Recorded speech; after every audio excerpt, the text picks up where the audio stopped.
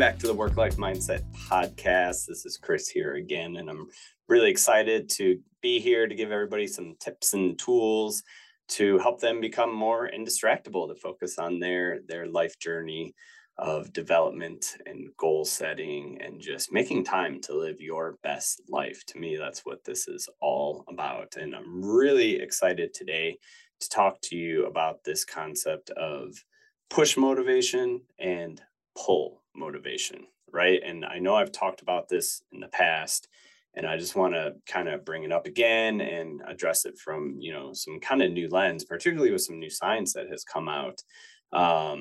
They've done some pretty good studies on goal setting, among others, and something that makes sense to me, but I wasn't really aware of till I saw this, was this concept that when we routinely focus on failure, we actually double our chances of success.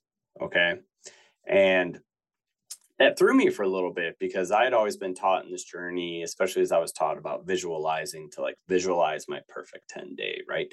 Visualize what success looks like for you. And that's still true, but it has a different point in the journey of when you want to do one versus the other. When do you want to focus on success? When do you want to focus on failure? And what I've come to learn through my own journey, and then getting to coach others through some really big transformations, is it's really good to focus on your success early in your journey, particularly as you're trying to get more clarity about what that looks like. A lot of people like vision boarding, right? And really putting up on the wall everything that you want to achieve, and numbers and things and goals, and maybe even doing visualizations for, what a perfect 10-day would look like. What would it look like when you hit that desired outcome? So when I saw this result, it first made me kind of like, wait, I should focus on failure. But then it actually made a lot of sense when you look at it from the frame of push motivation and pull motivation, right? Because the science and neuroscience shows us, our brain and body, we're just way better at moving away from things that we don't want, rather than moving toward things we do want, right? And today's, researchers are actually finding that if you visualize what failure looks like, you're actually twice as much likely to achieve that success, right?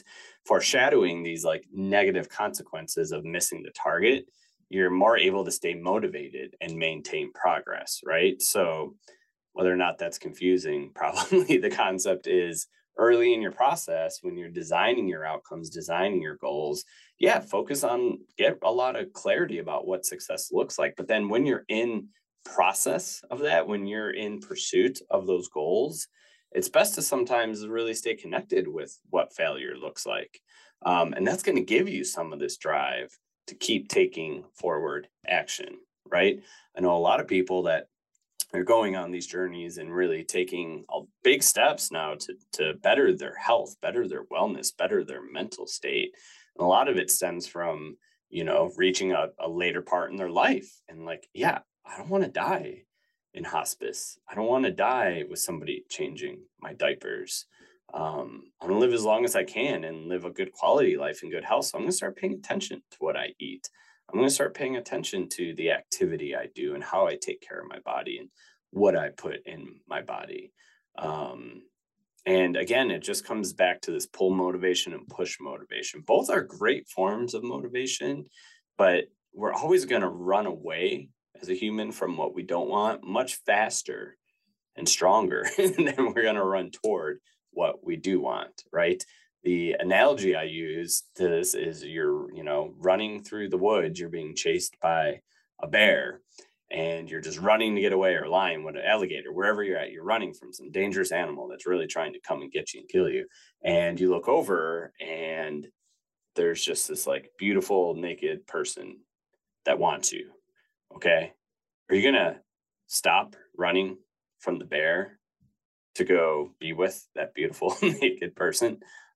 No, you're not. You're going to keep running from the bear, again, because our nature is just to run from what we want, much more so than run to what we desire, right? So routinely focusing on failures actually will double your chance of success. And therein lies the power of this concept of push motivation versus pull motivation. They're both really good tools to use, just in different times in your journey. Early on, you want to set up some pull motivators. You want to like design the future self. We do a lot of work in identity. Who is this person you want to become, right? You want to get really clear of that, what that person does, what their day looks like, what their relationships and their health and their career and their fine. What does all that look like? And that's going to help pull you toward that. And that's also going to really help you set, smart goals, set realistic and measurable and attainable goals that are time bound to get you to that. But then once you have that goal set up, you put those goals on a shelf and you build a system. And part of building that system can and should be reminding yourself what failure looks like. What's going to happen if you don't do that? And that's going to help bring motivation to really push. That's going to be the push motivator to get you there. So I hope you can, connect with that. Push motivation, pull motivation, both great ways to get going on this, but be mindful about where you're at in your journey and what you should be taking time to visualize and what you should be taking time to remember to keep going.